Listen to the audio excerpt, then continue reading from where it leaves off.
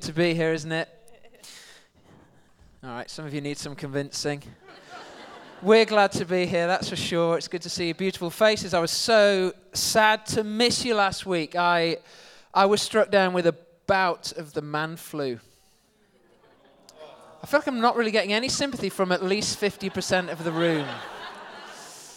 But I tell you, lesser men would not be here this week.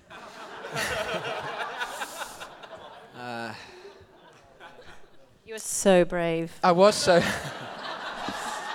Yeah.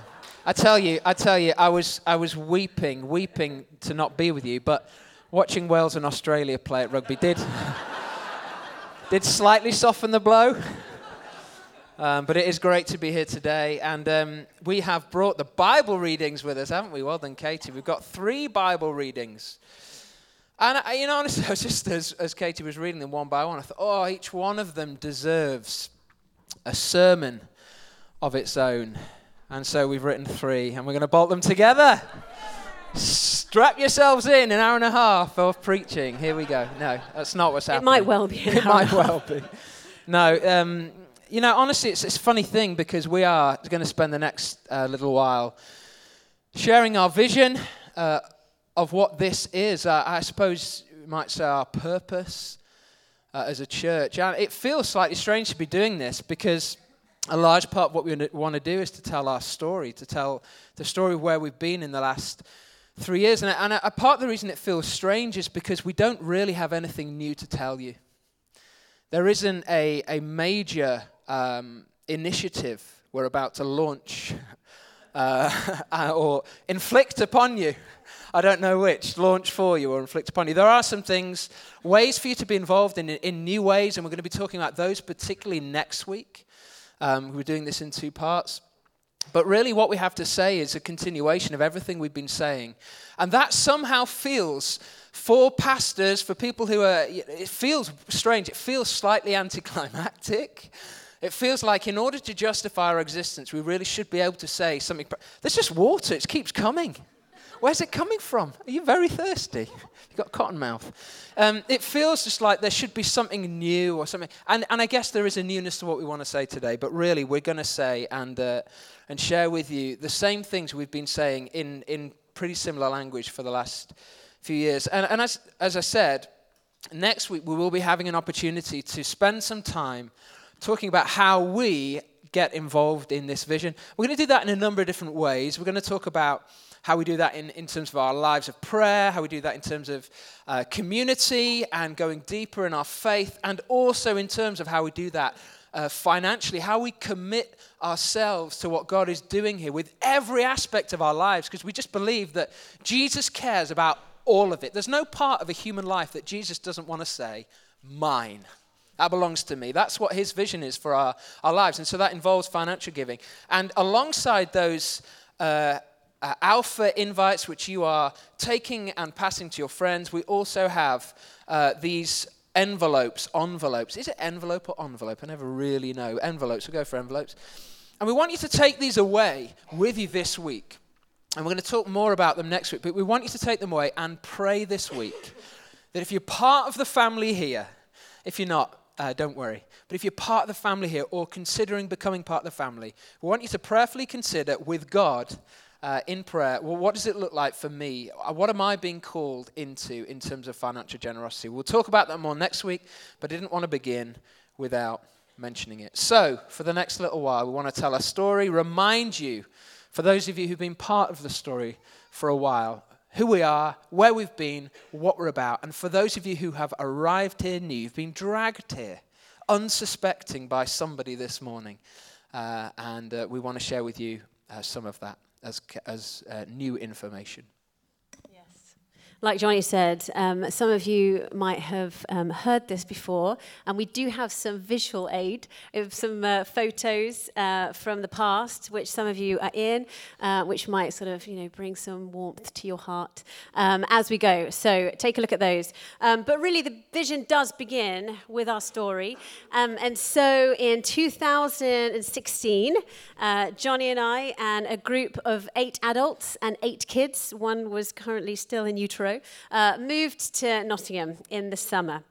And we were asked to plant a city centre church as part of a bigger vision to see the renewal in this city and in this region. So we said yes, got very excited and moved. And in London, before we moved, Johnny and I had done a church planting course where we met, I think it was weekly for 6 weeks, where they would basically ask us, and Craig and a few others were there, Will, and they would ask us to put our strategy on the whiteboard. And honestly, since we'd never done this before, never planted a church, we kind of didn't have a real strategy to put up. So we went to the default mode, which was, well, we want this to be God's church, so we're just going to pray and we're going to worship and we're going to wait for God to speak. And so when we arrived in Nottingham, that's what we did. That's all we did. That was the strategy we had, was to worship him and to wait on his presence and see where he was going to be guiding us. So we did that. We did it in our home for a little while, in our front room. It got overcrowded quite quickly. And so we actually ended up meeting here that looked very different to this. I think there were dead pigeons everywhere. This was a derelict building in 2016. And so we would meet in here. There was a big wall here with a big star that was quite random. But we met, and it was very cold, and we worshipped, and we prayed, and we waited for God to meet with us. And honestly, he was with us. It was so exciting. You know, amongst the not great circumstance, God was in our midst, and he was building his story that started in this space. So we did that for a while. At the same time, we then also met in our house on the morning of a Sunday to do kids' church. So we had a time where the kids who were involved with the church and some of our local community came into our house and basically painted my walls and my floor. But it was really great. Again, a really sweet time where God was moving in our kids, even at that early date. So worship and wait in here, kids' church in a house, all going well, until we realized that we were actually breaking the law, meeting in this derelict building without insurance and all the other stuff that we probably should have. Health and safety, somebody mentioned that word, didn't we? And we ran a mile, literally a mile down the road. Yeah.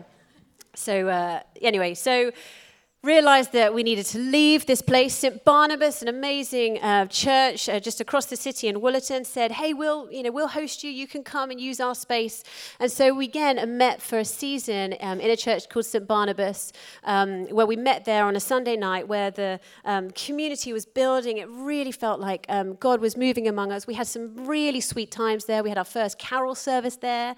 Who remembers the carol service? Anyone? Yes. We had some great meals and really great times of prayer. And so it's over to you, I think. Which led us to, we came to a point really where we felt like there was a momentum with what God was doing, and new people were coming and wanting to be part of it. At this point, nothing was public, particularly, although anyone could come if they could find out about it, and we were glad to welcome people in. But it felt like there was a momentum that we really wanted to sort of get on board with. God was doing something, and it felt like it was the right time to come back here. So we started praying that we might be able to be back here and begin worshiping together for our first public services on Easter Day 2017, so about 9 months after we arrived. And we did a couple of paint parties. I think we've got some pictures of those paint parties. And loads of you came, or some of you at the very least, came and painted the walls. Some of you are still probably trying to get the paint from under your fingernails. And we just did everything we could. We had builders doing everything that they could to get us in. And we got there. It was Holy Week. I think the first service we ever had was Thursday, the Holy Week. Wednesday night, we filled the downstairs space where the kids now meet. We had our sound equipment delivered, and we were ready to go for our first service, which was Maundy Thursday. And we got in here Thursday morning, and we found we'd been burgled. And I remember getting the phone call. I think it was from Joanne. I can't remember, Joanne or Craig. And my initial response was, amazing. There's opposition. That must mean we're onto something. And it did feel like that night, Maundy Thursday, we were onto something. That God was with us in the most profound way. And it felt like he was just blessing us. He was just saying, look, whatever equipment you've got. And they stole some really strange things. If you're listening to this, burglars, what were you doing? A lot of bleach, I think. They stole bleach, they stole blue kitchen roll, and they stole some expensive stuff too, but it was so random. Anyway, that Sunday we gathered, having experienced God's presence on the Maundy Thursday, and we gathered together. And look, if we just had that sense of trepidation whenever you're doing anything new. Some of you I know have just had children. That trepidation that you have when they let you leave the hospital and like, no, I'm not. I don't know what I'm doing. We just felt that same feeling. That what on earth do you do? And the feeling was both, what if too many people come? What if we've not got enough seats? And also the feeling was, what if nobody comes? But as you can see from the screen, some people came. And it was amazing, and it was I don't know, honestly, it was a blur. It was a blur. I'm not sure what was said or what was sung, but we gathered. And I did have one conversation that morning that has stuck with me, and many of you know this story. But I met with a man called Don who showed up at the building, and he had just popped out to get the paper, really, and to look, to come check out what we'd been doing, because he'd heard that the place had been bought for a church. And it turned out, and I saw Don at the door, and I welcomed him in, and he said, I'm not staying, I've just come to look at what you've done with the place. And I said, well, no, please do stay, because I'm desperate for some people to stay. My ego's tied up in this in a way you can't even imagine. Please stay. Please stay. And if you would, stay for a number of years. That would be great. And so Don did stay for a little while, and before the service, he just looked at me. He just wasn't really focusing on anything I was saying. But he looked at me and said, God is going to do incredible things in this place. I said, how do you know? He said, trust me, I know. God's going to do incredible things in this place. The next week, we met for lunch, and Don told me a story, which many of you know. The story of a dream that he had at the end of 2011, some 5.5 years earlier. And in the dream, he was driving down Mansfield Road, and he stopped his car because he saw people exiting what is this building from the doors most of you have entered from, probably on Mansfield Road. And he saw people exiting, and they were wearing all white gowns. And as soon as they came out of the doors, they fell down on the floor. And he was obviously perturbed, a bit worried by this, and he's worried he didn't want to run them over, so he stopped his car, and he went out, and he thought, what on earth is going on? And he heard a voice in his mind, the voice of God, and the voice said, this is the work of the Holy Spirit. He could hear another voice, and the voice was a person's voice. So he went into the building where the voice is coming from, and went through another set of double doors, which was where we were gathering on that very morning. And he looked around and he said, I was part of it. It was worship of the like I'd never seen in my life before. And he said, I knew God was there. And I could see at the front a minister was baptizing people. And as soon as they came out of the waters of baptism, they were wearing all white. They went out of the building from this worship into the city, and they fell down under the power of the Holy Spirit. He had that dream at the end of 2011. And so he did what people who God speaks to like that do. He began to pray. And about 6 months later, he began to pray at the building just here. He pulled up in the car park, or just outside the car park, and began to pray. And he felt God had given him a scripture, Isaiah 55, and he began to pray that scripture, and he began to anoint, because God had said to him in another dream, go and consecrate the place. I will glorify myself in that place. That was the phrase. Go and consecrate it. So he did. A liter of probably a bottle of Evian filled with olive oil. He poured it all over every surface, and he did that one Sunday and said, Lord, I've consecrated the building. Go and do your thing. But the next week, God woke him up again and said, you need to pray. You've not finished. Consecrate that place. I'm going to glorify myself there. So he did.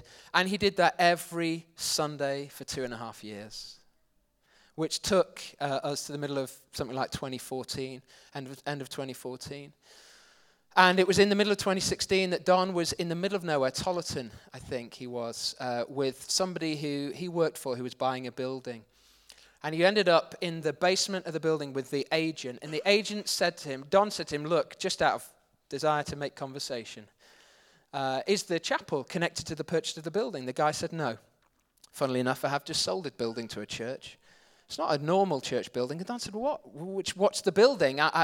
I know, Don knows Nottingham well. I know there's no building in Nottingham that's a church that's up for sale. He said, well, it's not a church building.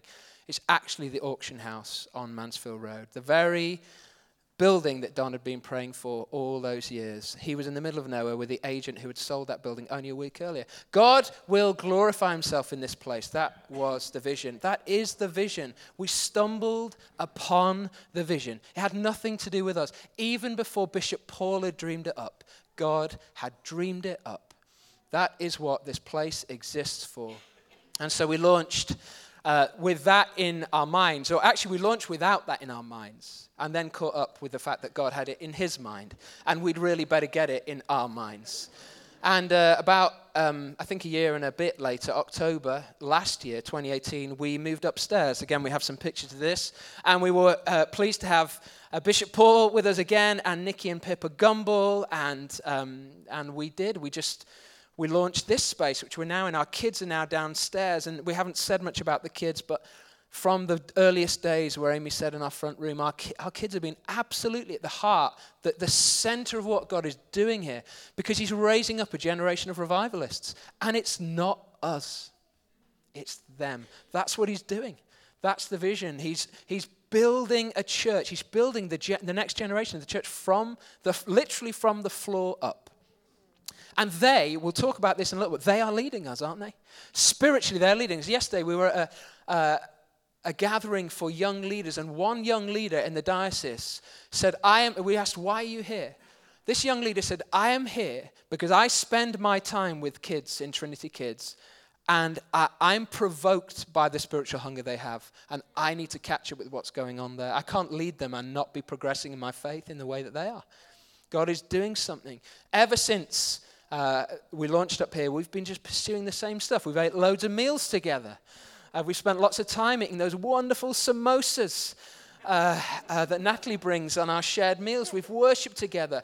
We've spent a disproportionate amount of our time just singing songs together to God, because we want to see this place as a place of his glory, where his name is famous. We've been forming community because this is about what we do vertically, but it's also about connecting deeply and honestly with each other. And we are learning, aren't we, to love our city, to pray for our city. And we are seeing increasingly our city join us as we gather. Our vision, which has come from our story. We've discovered it. We stumbled across it. We weren't clever enough or strategic enough to come up with it. Our vision is to see the church on fire. We want to see God's church recover a passion and hunger for God. That's what we're here for. And we want to see our city alive, because we don't believe it's possible to see a church on fire without the city being blessed. So with that, church on fire, city alive, we are desperate, you might have gathered, to see the presence of God come into the heart of the church. That's why we leave space. That's why we are always asking for him to have his way. And we believe, honestly, that this is the only hope. This is the only hope we have, is the presence of God among us. And this isn't because we want to seek, or we're seeking for a fuzzy feeling or a feeling in itself, or it's so much more than that. We believe, don't we, that where the Spirit of God is, there is freedom. Where the presence of God is, there is freedom. And so that is why we are so desperate to be open for him to come and move, for him to have his way. We want to see people that are free to worship him fully, not to be held back by all the things that are so desperately wanting to hold us back from fully embracing who we were created to be, who we were made to be in his image. And we believe only the power of God can do that. We can't do that. We don't have the tools to help people become everything they've been created to be. Only God can do that. Only his presence can come and bring people freedom. And so that's why we want to see the presence of God here. We want to honor him. We want to see him move in this church and in the church as a whole, capital C. It's his Holy Spirit that is working to bring life. His Holy Spirit is always working to make us more like Christ. And it is in this place we are made holy. So that is what we are about completely. And that is not an extension of Project Self. It is an extension of his kingdom. Project Kingdom, what Jesus began with, is what we are continuing with. And for us, it is seeing his kingdom come in Nottingham as it is in heaven. So that is our purpose, our one vision, our one purpose, if you like. That is our why. That is why Trinity Church exists. But we do as well. We do love alliteration here. If you've just arrived, you will find we alliterate wherever possible. We have one purpose, makes up our vision, but we also have 3 key priorities that fit in with that purpose. And much of it is repetition, because we also believe in repetition. But the 3 priorities, the first is that we would be always a people of his presence. Again, we've already spoken about that, but we want to be a people of his presence. Yeah, and really this even begins with our story. You know, one of the reasons that we are so passionate about this is that it comes out of our story. This is what we know, this is what we've experienced, this is what we believe God is in the business of doing. Some of you have heard my story before, but, you know, I grew up in a Christian home, but I sort of went away from my own faith sort of around my teenage years, sort of went to live kind of my own way. At university, had a really difficult time struggling with who I am, insecurities, just making bad choices, to be honest, the whole time. And at the end of that, I went traveling, ended up in Australia, and by this point, the Holy Spirit had been really working in my mind. And so I had decided, I'd been on an Alpha course, and read lots of books. And I'd sort of decided in my head that, yeah, this is real. You know, I can sort of rationally, I can believe that this is true. But it wasn't enough. You know, it wasn't. My life wasn't being changed. I didn't see sort of transformation in my heart or my desires. It was hard work. But I had decided. I decided that yes, I believe in God. I'd said the prayer a million times. And that was it for me. Ended up in a church in Australia, Sydney, where there was an opportunity to come forward to receive his presence, to say yes to Jesus. And I came forward in this particular moment, and I opened my hands up, and I remember just begging God to make himself known to me. I was begging, I was saying, God, you know, make yourself known. If you make yourself known, I am yours. I am yours completely. You can have your way completely. Anyway, and in that moment, he revealed himself to me in power. You know, I felt a tangible sense of God's presence, you know, through me, in me. I felt the warmth. I didn't want to leave that moment. It was like God was literally standing right there, right in front of me. And again, I've shared this before. I woke up the next day, and honestly, my whole life was changed. My desires changed. I saw the world in a whole new way. I just had this deep conviction that is still there, that God is real and he is in the business of bringing people into freedom and to bringing people into all they've created to be. That is a deep conviction that I will spend my life preaching about and desperately wanting to see people coming into freedom. Anyway, so that was a moment for me, and that is partly why we are just so desperate about providing space for encounter, for people to meet with the living God. And you know, this isn't just this wasn't just a sort of one-time event. It was like this big sort of mountaintop moment, because I know that isn't everyone's story. Encounters with God happen in so many different ways, in beautiful, simple, in obscure ways. 100%. There's no manual for how God wants to show up to his people.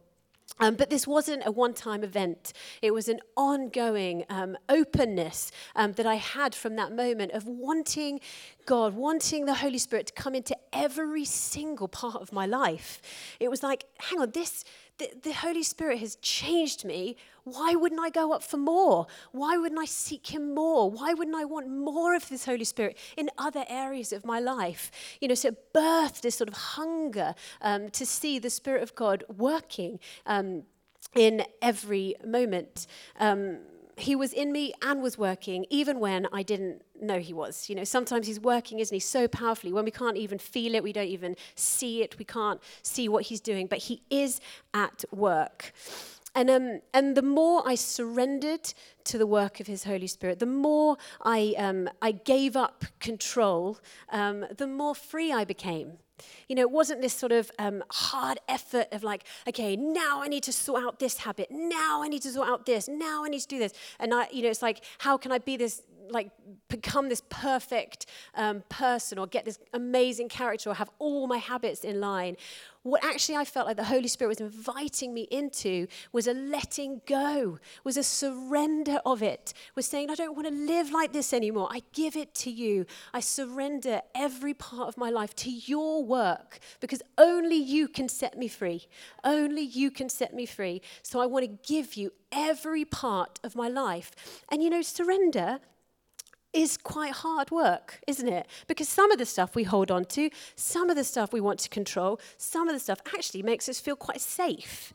And it's the work of the Holy Spirit that will gently help us surrender.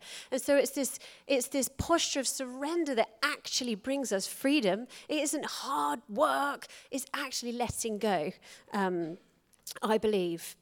And I really believe that this is what he is doing amongst us. I believe that he is after a surrendered people, a weak army that have given over to him completely, given over the good bits, given over the things that we struggle with, given over our strengths that we actually feel quite secure in. It's like this process of giving over everything that he will work through us. And ultimately, that's how he gains the glory.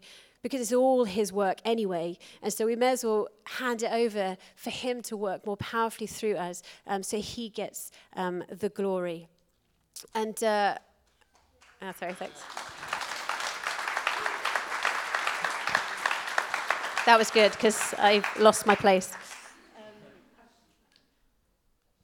Yeah. Anyway, that's really it. That's kind of what I really care about. That's all I've got to say about that. That's what Forrest Gump says, isn't it? But I did just one thing though. What I do feel is I feel like God's been really speaking to me about freedom because it is something that I feel really passionate about. But he's been sort of reordering what freedom looks like. And as I said, it is this sort of walking out in surrender more than it is grasping and trying hard. It's a posture of surrender and giving over control to him. And I do feel like there's some people here who feel like they've got a passion or they feel like God is asking them to do something or there's a desire to sort of step out in obedience, whatever it looks like, but you just feel like you can't, or I don't have the skills, or maybe when I get that piece of my character sorted, or maybe when whatever it is. And I just feel like there's a reordering. I feel quite weak today. I know Johnny and George, we were saying, we actually feel quite weak. But it's not going to stop me sitting here and sharing what I feel God wants to share. And I feel like there are people here who feel quite weak, who feel like they can't, who feel like they don't have the skills or equipped or whatever it is. And I just feel like God is just saying, just surrender it. Say, I don't have it all together, God. I don't have my ducks in a row, but I'm saying yes to this because I want to step out in obedience because it's for your glory. I don't want to be held back by my own fear. It's for your glory. Anyway.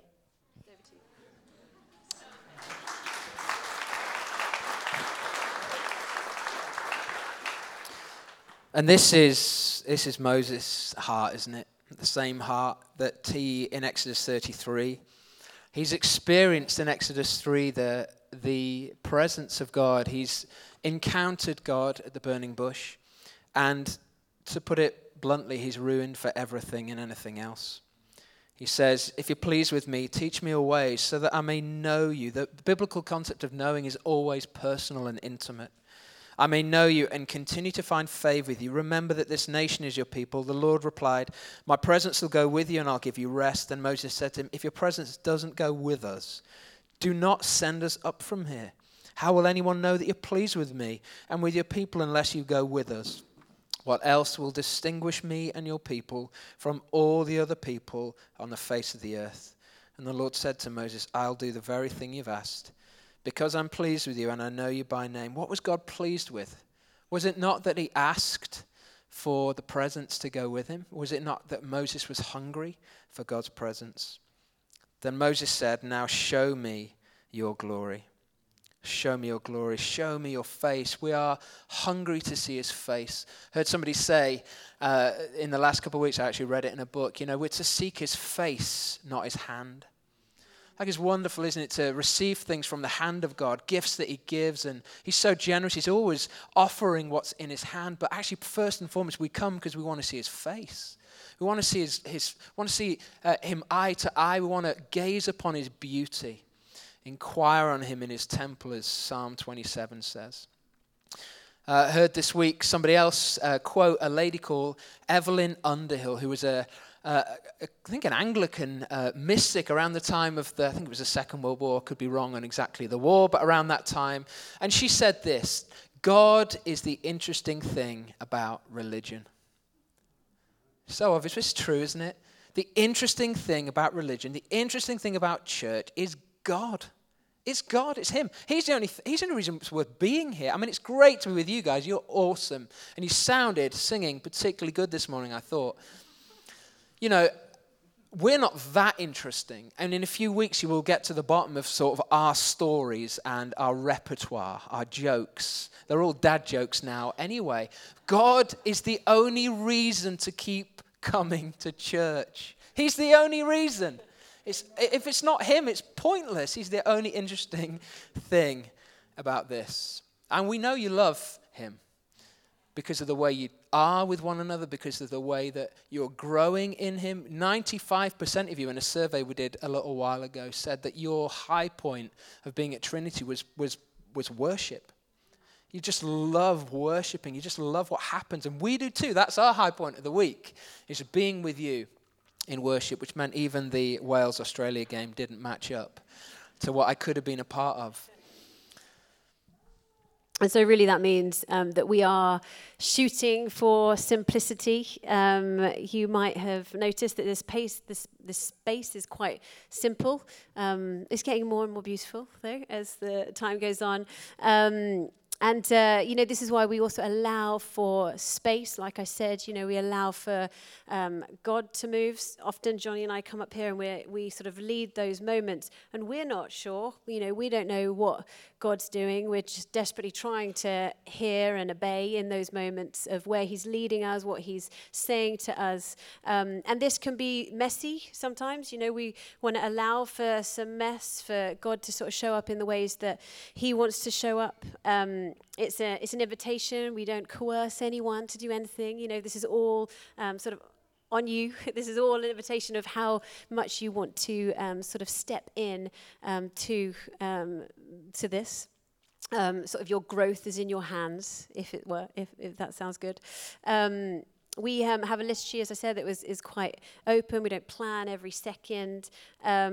And we just want to be guided by him. The structure is very, very flexible here. And for some of you guys, you love a bit of flexibility. And for some of you, it's like, oh, goodness, just give us a plan so we can get through. So if there is a plan. It just is that there is flexibility. It's just a bit wobbly. Yeah, we're talking more about the plan next week. There we go. So much planned. But we also want to be... So many plans. We want to be a people of his presence. Our second priority is that we want to be a people who practice his ways. Now, these next 2 points won't take quite as long to land, but we want to be a people who practice his ways. Again, shooting for alliteration, presence, and now practice. I've kind of said that. You carry on with practice. Yeah, again, the Apostle Paul, interesting, if you want to open to 2 Corinthians 3, it was our second reading, I believe. The Apostle Paul picks up this motif, if you like, of Moses encountering with God. And just around this text, actually, Moses goes up the mountain and he spends so long away from the people. And he comes down and his face is glowing. And his face is glowing so bright that the people ask him to put a veil on. It's It's hurting their eyes, and they can't bear his glory. The glory of God reflected in the face of Moses. And Paul the apostle, when he's speaking to the church in Corinth, picks up this story. And he says this in verse 16. But whenever anyone turns to the Lord, the veil is taken away. In other words, we don't look at God with a veil. We actually get to look at him with unveiled faces.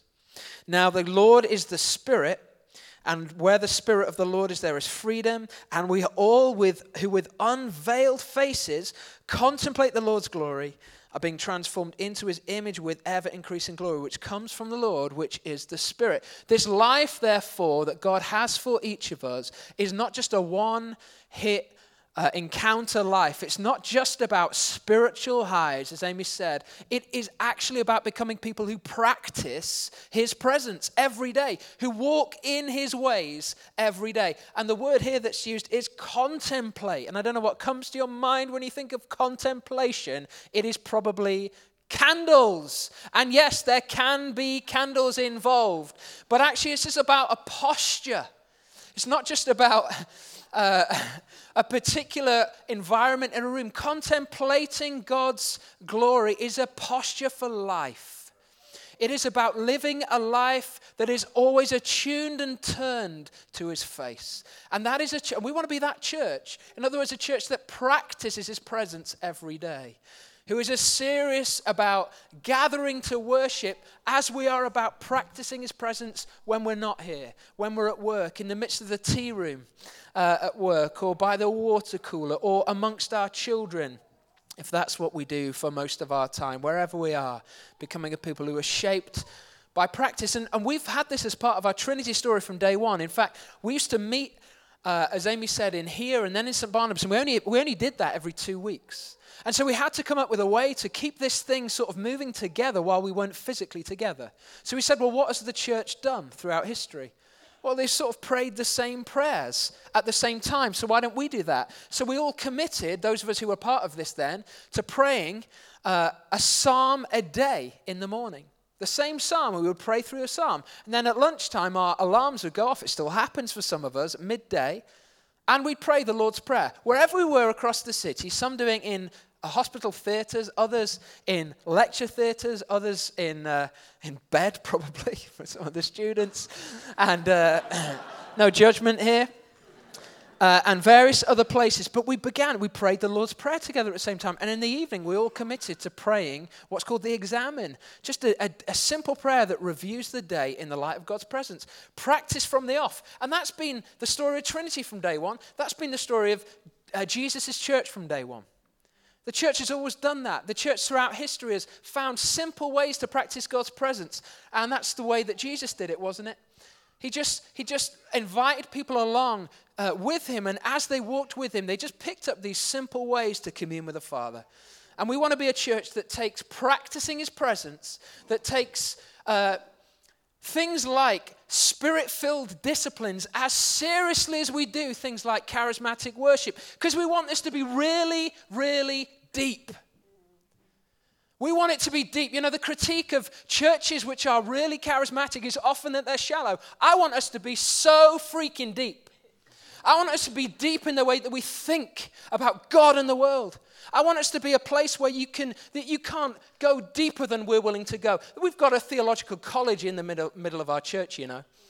Started just 3 weeks ago. People are coming here from all over this region to study theology. Isn't that the way it should be? Theology in the heart of the church. I want us to be as thoughtful as anywhere. I want us to be deep in the way that we practice. I want us to discover the ancient paths. You know, the answers for the future usually lie in the past. We are not going to discover radically new ways to pray that people haven't already figured out. The prayers Jesus taught his disciples to pray, it's the best one. Let's pray it.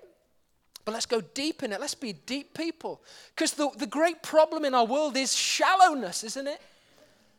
So let's become a people who are so deep, not intense, not, boring, but joyful, deep in joy, deep in peace, deep in grace and mercy, deep in thought. Let's think the kind of thoughts that magnify God. Magnify his name with me. Let's rejoice in his name together. Let's magnify him in the way that we just are every day. Practice his presence. Probably enough on that. With that, we want to be a people, third P, a people who join in with his purposes. A people who are filled with his presence, practicing his ways, walking in his footsteps, will not be able to help themselves but joining in with his purpose. Isaiah 58, 3 Bibles for you today. Here we go, verse 12. Your people, says the Lord to Isaiah, will rebuild the ancient ruins and will raise up the age-old foundations. You'll be called repairer of broken walls, restorer of streets with dwellings. You know, there's this picture here. I should actually have started from verse 11. It says, the Lord will guide you always. He'll satisfy your needs in the sun-scorched land, will strengthen your frame. You will be like a well-watered garden, like a spring whose waters never fail. This is a vision of the presence of God being poured out from the heart of the people of God. That's this well-watered garden. Those of you who have read the rest of the Bible, you know that the Bible begins with a garden and it ends with a garden. And at the heart of the garden is a stream. This is the motif that Isaiah is picking up on. It's about a well-irrigated people, a people who are flowing with his presence. And the result of that is restoration and repair for the city. That's what we're about. We're about seeing the presence of God at the heart of the city. We believe Mansfield Road is going to be a river. We believe it's to be a river for our city, that people receive the presence of God. We heard a story this week about a bishop who had a complaint, received a complaint from a member of a local church, and they came to him and said that they particularly wanted to complain about their vicar. And maybe some of you have done this. This isn't, by the way, this isn't a story about our bishop, I should say. The bishop asked the complainer why, and the person who brought the complaint said, the vicar keeps inviting new people to come along to church. Ah, said the bishop, do we need to talk about what the church is for? The whole point of this, the church exists for people who don't know Jesus, the people who've never tasted the water that comes from him, who've never felt the refreshment of his presence, who don't understand that it makes a difference that Jesus died for you, who don't understand that it really makes a difference to your life when you understand that your sins are forgiven and that God is not accusing you, that he's your friend and that he's your father, that makes a difference. And we want to join in with what God is telling that message already to people in the city. And it's our job to join with him as he does. And we want to continue to equip, with worship and teaching and community. But just a little side story. Johnny and I used to work in the city in London. We had real jobs at the time. And I used to work in IT recruitment, which is hilarious to think about that right now. And around my table, I wasn't on fire, just met Jesus, telling everyone type person at the time. And sat around my table whilst doing work. I would have the most amazing conversations with people around my desk about spirituality, life, faith, all of it, And they would ask me a ton of questions all the time. And I honestly didn't feel equipped. I felt like I was winging it quite a lot of the time. And I would obviously have my own story and my own convictions, but there was an equipping that I just feel like I didn't have when I was the one that was sort of on the front line. We sort of felt like in our church context at the time, there were loads of, sort of courses about how to become a better worship leader or how to become a better teacher or how to become a better pastor. But there wasn't a sort of a course for how do you share the gospel? How, when all of your people at work are asking you all these questions, how do you respond? What do you, there wasn't that equipping. And really from that time, we felt really passionate about what we can do to help equip the people, the church people who are on the front line outside of this building, that we really want to see that happen. And one of the ways we're going to talk about next week, along with many other things next week of detail and plans, which are really exciting, and ways in which you guys can really sort of come in the center of what's happening, is we want to have these things called streams that are basically places of equipping, real application. You know, you have the preach on the Sunday, but how do you apply it? How do you actually live this out? And we're going to sort of begin to launch those on a Tuesday night of lots of different types of topics. So that's more to come next week, but... And all we want to say as we close, we just want to tell you a few stories because we are already seeing this coming to pass. Not in the way that we imagine and dream fully, but we are beginning to see this. We're beginning to see it in Trinity Kids. We are seeing, and we just asked some of our team just to share some stories.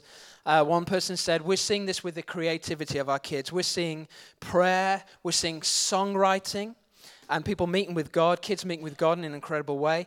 It was a picture here, I think, on the screen of graffiti that one of our children graffitied on their own bed. It says, if you can't see it, do a new thing, God.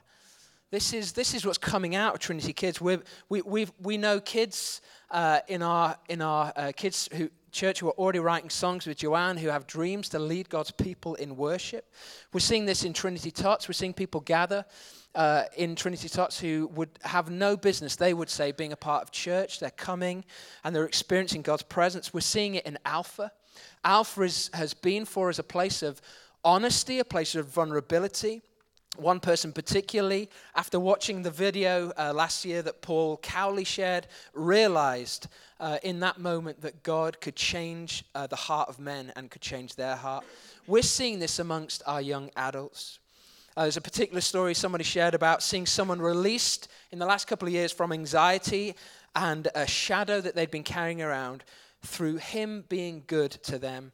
And now they want Jesus more than anything. They're investing their lives in prayer, in community, and purpose. Another story of one young man who's been connected to young adults these last couple of years, who arrived unsure of himself, unsure of his faith, and who not in an immediate way, not with an immediate transformation, but slowly and surely, as he has spent time as part of this community, has adopted simple practices of prayer and scripture, has become somebody who has confidence in who God has made him to be, in himself, who is a man who is hungry for God, who is serving at the moment in a different city, the NHS, actually sharing his faith with his peers, beginning to sense God's call on his life. We have one young adult who last year didn't think they were cut out for ministry or student ministry, is now part of our team, interning with us and enabling students to meet with God.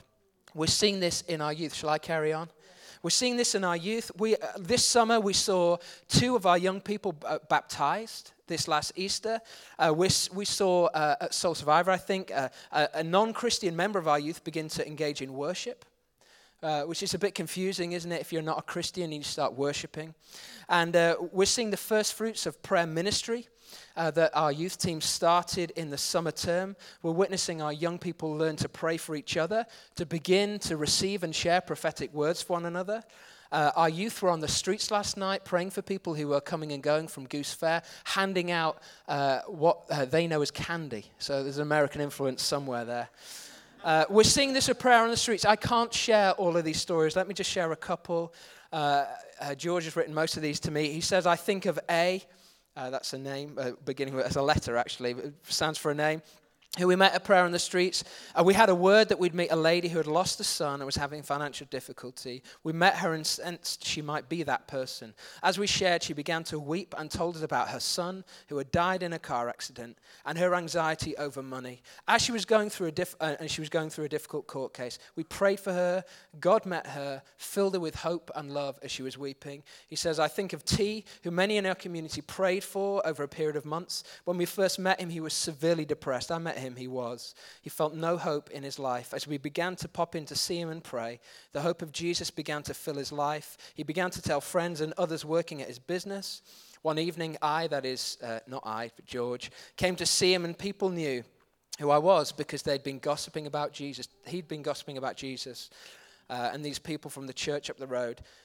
George once found him asleep upstairs, clutching his cross necklace. He told me how he began to pray and how it saved his life. He said that he feared he might have ended his life had we not prayed for him. This is what we're seeing. I think of M, a woman who had severe neck pain, and as we prayed for her down in the city, she began to physically experience healing. I think of E, who God had seen long before we set out from the building. We felt God say that we'd meet a woman with pink hair and a broken heart. As we began praying for her, she cried at the thought that God would care enough about her to send 2 ordinary people to tell her about his love. I think of D, a man who lives on the streets and has experienced friendship and home at Trinity. I think of D, another D, who told us he was an atheist and by the end of the conversation asked us to pray that if God was real, he would reveal himself to him. I could carry on. I think of M, who'd grown up around church but has discovered Jesus for himself. I mean, the list goes on and on. I have to say, this is my favorite. I think of N, a Portuguese restaurant, possibly Nando's, in town, who gossip about Jesus because people from our community ask waiting staff if they want prayer. I think of X, a mechanic that was rescuing one of our congregation, ended up leaving having been prayed for with an invitation to Alpha. People are receiving God, they're experiencing his presence, they're learning, aren't we learning step by step to practice his presence, to walk in his ways, and aren't we learning as well to join in with his purposes? This is who we want to be. It's really simple, it's not new. I don't know how sexy it is. That was the word I was trying not to use. But I just couldn't. But isn't it exciting to just do the simple stuff with Jesus? Why don't we stand?